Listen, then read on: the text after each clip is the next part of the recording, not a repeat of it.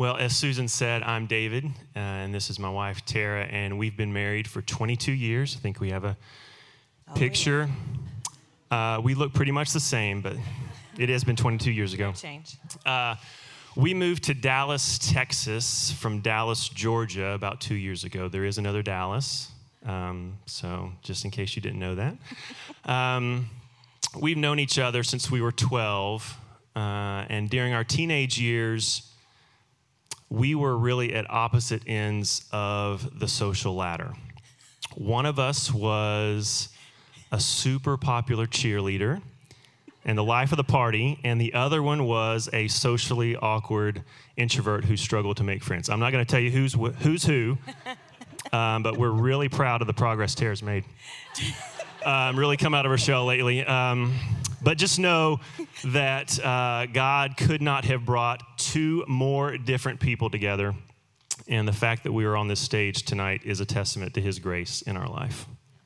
So we do have two children. Sam is 20 years old. He is a junior at UTD and a Wake small group leader for 7th grade boys. And Faith is 18, and she graduates from high school this Saturday. They're almost gone. No, the 20-year-old still lives with us. So I think we have a family pic. There they are. There's our peeps. Yeah, the 20-year-old just discovered he could grow facial hair this year. It's super exciting at our house. So I just completed my year in the Watermark Institute with Reengage, and there is a lot of excitement between that and graduation going on in our house right now. But I can tell you we are especially excited to share with you tonight how the goodness of God has transformed our lives and our marriage. I grew up in a pretty religious home with a dad who was really overbearing. I felt like I could never really please him. And every time I tried to help or be forced to help with stuff around the house, I just couldn't get it right. I'd end up getting yelled at and feel like I just couldn't do whatever he was asking correctly. So at that same time, I grew up in a pretty rigorous or strict private school that had a demerit system, and I was not the most self-controlled child. So from like 2nd grade to 7th grade, I had detention like every week except for like 3 weeks. So that was fun for my self-esteem also. But both of those things combined kind of fueled the thought that no matter how hard I tried, I just couldn't get it right. I just wasn't enough. So the message I received from that was that you are, David, loved and accepted when you get it right, but you are punished when you get it wrong. So you better get it right the first time. And knowing that I couldn't get it right the first time, I became this master of hiding. So as I continued to mature and my struggles looked different, I kind of mastered that art of hiding my flaws. I was convinced that if people got to know me, they would dismiss me and just run away. So I invented a really likable facade that would attract friends. I put that in air quotes because they're not really friends if they don't really know you. So I carried this mindset into marriage, which was not helpful at all, and I tried to hide all my faults from Tara. So I was hiding a lot of my struggles like anger and pornography, some narcissistic tendencies, because I felt like if she knew those things about me that she would leave, and I just didn't want her to see that side of me. Proverbs 28:13 says, "People who conceal their sins will not prosper, but if they confess and turn from them, they will receive mercy." Unfortunately, I would not learn that lesson until much later. When Tara would rub up against my faults and react to me in a way that was similar to my dad, I started to resent her like I resented my dad and began to think that she was my problem and she was the reason I was unhappy. The biggest secret that I was keeping from her in those first 8 years was my struggle with pornography. And there were instances where she had uncovered it, found me out, but she had no idea how frequently I was turning to it and how much it had a hold on me. And I felt trapped because I wanted to be different. I wanted I wanted to stop, but I also wanted to stay married to Tara, and I didn't think I could do both. I didn't think I could tell her and have her stay with me. So I thought changing and letting her see behind the curtain would be too much for her, and she'd leave me. Additionally, because I had spent years hiding from everybody, I didn't have a lot of great community with which to process that. So I was left to try and figure it out on my own. Proverbs 14:12 and 16:25 both say the exact same thing, and they say, there's a way that seems right to a man, but in the end, the way is death. So I grew up in a Christian home and attended a Christian school from preschool through high school. I was at church or with church people every moment of my life. I was taught to live for God in every aspect of life, but I experienced more of an emphasis on morality and behavior management than really living from a heart that's surrendered to Christ. So the externals seemed most important. That caused me to become a constant critic of myself and others and to assess whether I was measuring up based on that, and even if they were. I received the message that perception is more important than reality. You must look good, even if you're not good. I genuinely desired God and to have a relationship with Him, but I didn't know how to make that happen. So I just created the good Christian girl facade, but that wasn't really the reality of my heart. So I believed the lie that as long as I looked good, I was good. I struggled with perfectionism and couldn't fully accept God's love for me. I had very high expectations of myself and was not gracious to myself or others internally, even though I seemed very gracious externally. I carried this mindset into marriage. I had worked so hard to manage my own actions and life reputation, so when David became my one flesh, I saw him as another reflection of my reputation in this world. As a result, I treated him in very controlling and critical ways. My expectations of him were unrealistic and unfair. I cared more about his actions than his heart, just like I did with myself. So if I discovered a weakness in him, I reacted with judgment and control rather than love. David's sin struggle became a really great target and distraction for me to avoid addressing my own. Matthew 7:3-4 says, "Why do you look at the speck in your brother's eye, but fail to notice the beam in your own eye? How can you say to your brother, 'Let me take that speck out of your eye,' while there is still a beam in your own eye?" Depending on myself rather than God caused me to struggle with anger.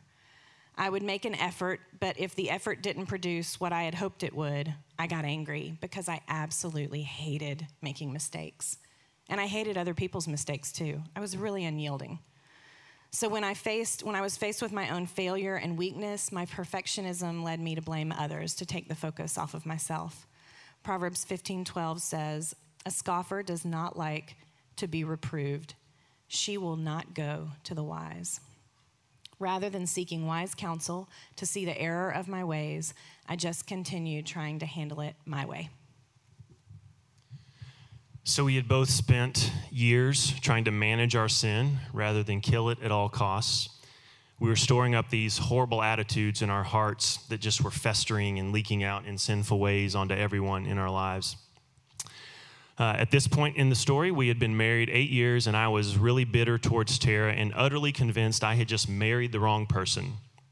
I started looking for someone else to make me happy, because I was so messed up in my thinking that I actually thought it was all Tara's fault and I was just a poor, innocent victim of her anger. Out of the evil that I had stored up in my heart, I had 2 affairs and built an entire secret life that Tara knew nothing about. And again, because of my lack of community at the time, I started seeing a counselor just to try and figure out how to right the ship. He ended up being more like a brother who guided me spiritually.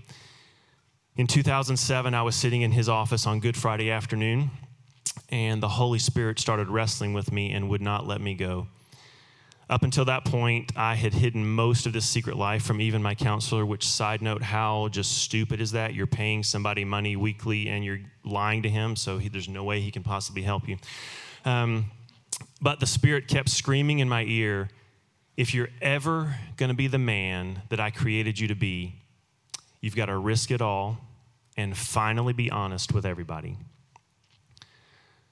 I let my counselor know what the full truth was, and his mouth hit the floor. When I left his office to try and begin to tell Tara everything that I had hidden from everybody, he and I were both convinced that my marriage was over. He knew Tara at the time, and this was not going to be something she received well. But at that point, when I left his office, being reconciled to God was more important to me than saving my marriage.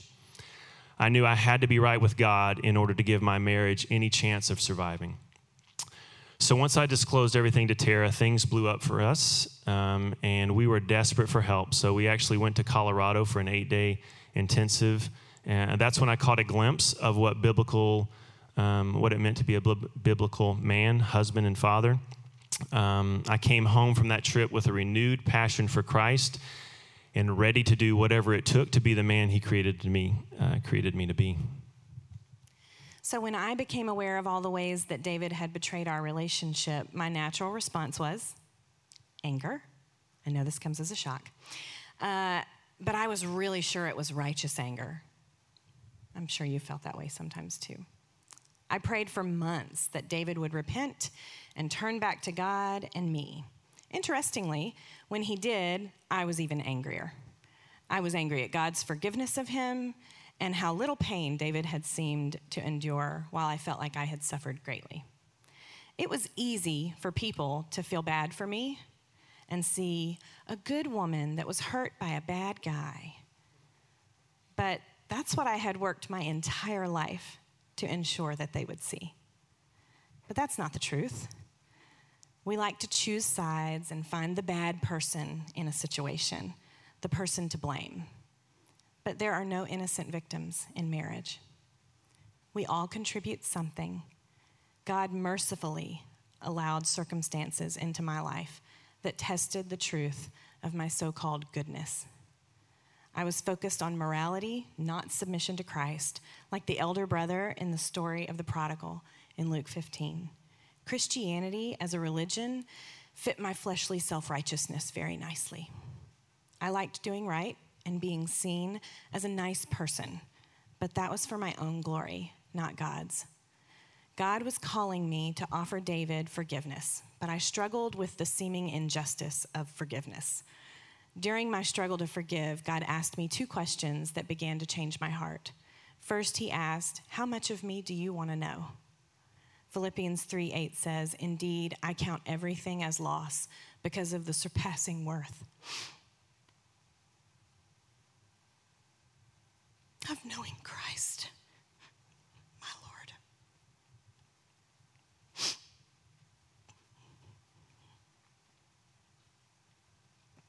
For his sake, I have suffered the loss of all things and count them as rubbish in order that I may gain Christ. He challenged me not to limit my experience of him by seeking simply to avoid pain. Loss and learning to forgive would draw me closer to God, and he wanted me to know him. Second, he asked me, "How much are you willing to endure for the sake of another person's soul?" And Hebrews 12:2 tells me, "Christ endured the cross, despising the shame, for the joy that was to come." That joy was the salvation of our souls. He reminded me that he didn't enjoy the pain of the cross. He despised the shame of it all. But he humbled himself and endured endless losses to ensure that I could be restored in right relationship with God. The justice I was looking for was on the cross. Christ paid for our sin, mine and David's, and yours. I forgive because I have been forgiven. He asked me to prioritize David's relationship with him over David's relationship with me. And he challenged me to humble myself and endure for David's soul. And ultimately, he saved my own soul as well. So in these last 14 years of journeying with God in this new way, one of the biggest shifts that's happened in our hearts is the grace that we now extend to each other. We don't do this perfectly, but we still struggle with horrible communication at times. Our personalities still lead us to try and solve problems with different approaches, and we're slow to compromise because we like our own ideas. Another way of saying that is that we're very stubborn, but that's just who God made us to be. Seeing who we are apart from God is really humbling. So we work to continue submitting ourselves to Him so that the previous attitudes we had don't grow in our hearts and minds. Our desire has shifted from trying to honor self to trying to honor God. Also, I wish I could sit here and tell you that once I came home from Colorado, that I never struggled with porn again and that things were magically cleaned up in my heart. But that's not true. I still wrestled with it for a few years after that. But I committed to tell Tara about it when it happened and work through the pain of that instance with her. It does not have a hold on me right now, but I'm still diligent to depend on God and aware that He is the only reason that it's lost its power in my life. Right now, God is showing me subtle ways that I am not dependent on Him. When we lived in Georgia, I had a really comfortable, familiar life filled with routines and surroundings that made life really easy for me. So easy that I could exist in that environment without really depending on Christ. And that's dangerous. All of that was taken from me when God called us to move to Texas, and I've been surprised to discover some of the things that God is showing me about my own heart. We are in a tough period of trying to establish life in a new area.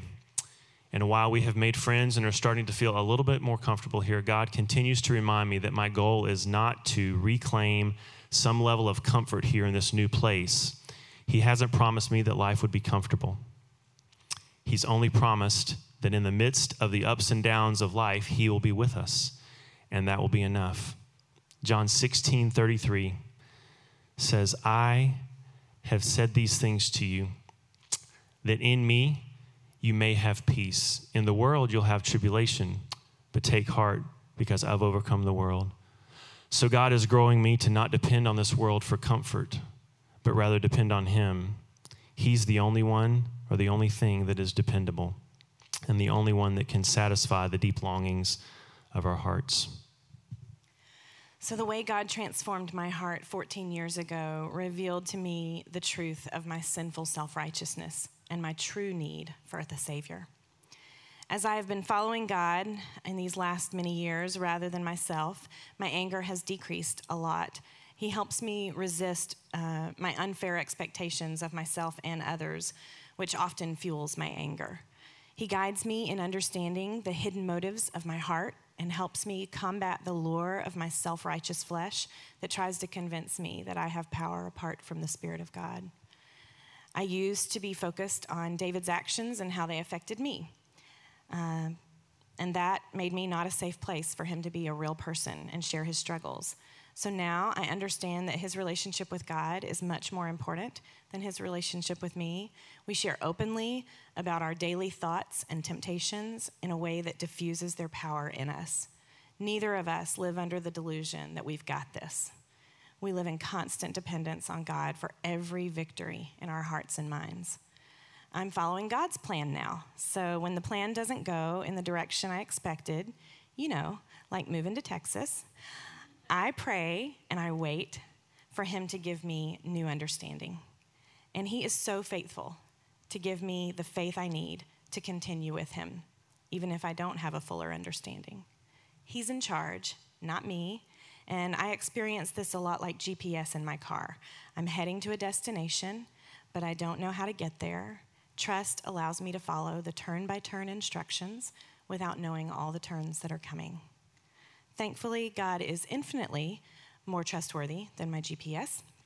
He can actually change the roads to be where he wants them to be. His sovereignty is really why I get up every morning. This world always seems to be spinning out of control to me, but I can rest in knowing that God has everything under control and I'm on my way home.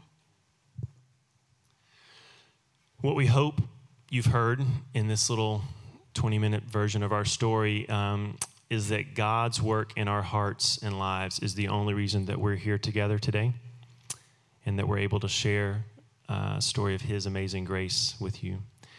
It's not because we're smarter than anybody else or because we read the right book. It's because we followed Christ imperfectly, one day at a time, and he led us out of the pit.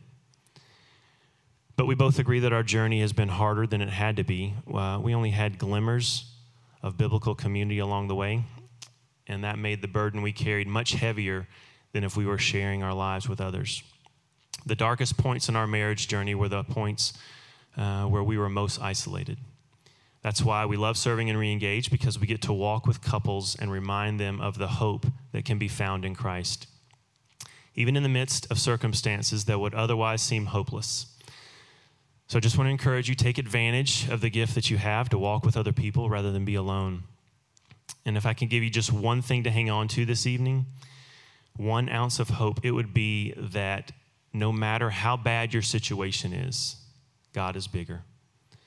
My favorite verse is John 1:5. It's a short verse, but it says, "The light shines in the darkness, and the darkness has not overcome it." I don't care how dark your story is.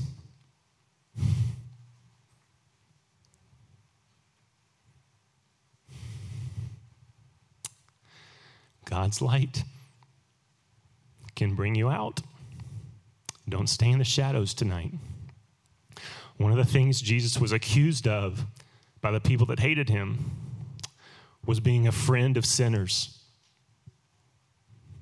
You have a friend tonight, and his name is Jesus. And if you trust him, he will walk with you through this journey. This verse has brought me so much comfort tonight and through this journey, that the light of God's love and grace overcomes even the darkest of sin. It gives me hope for my own heart when I'm reminded of the darkness in my own soul apart from Christ, and it gives me hope for other marriages that may be struggling. Bring the light of Christ into your darkness. So when we were in the thick of our struggles, no one could have convinced us of what God was going to do in our lives, let alone the ripple effect of grace that he would produce in the lives of others through his story and ours. Our lives are completely changed, and our children's lives are completely changed. Many of our friends' lives are completely changed, and countless others, because God's grace has an endless reach. We encourage you tonight to relate to each other with Christ's redeeming work in mind, rather than your own personal desires. It's easy to make marriage about our own happiness, but the real joy of marriage is found in loving one another as God has loved us. It's tempting to see each other as an enemy, but the truth is, sin is our enemy. And in marriage, we get to join forces to do battle against our sin together instead of being alone. How would your daily interaction change if you were focused on supporting your spouse and their connection with God more than on the ways your spouse could make you happy? Always remember that your circumstances may be difficult to overcome, but they are not impossible to overcome. Luke 1:37 says, "For nothing is impossible with God." If you are feeling like you're in an impossible situation, remember that God is fully capable of fulfilling the good plan he has for your life. The struggles of life are often the catalysts for his greatest work in our hearts. Submit yourself to him, and he will do it. Thank you for letting us share.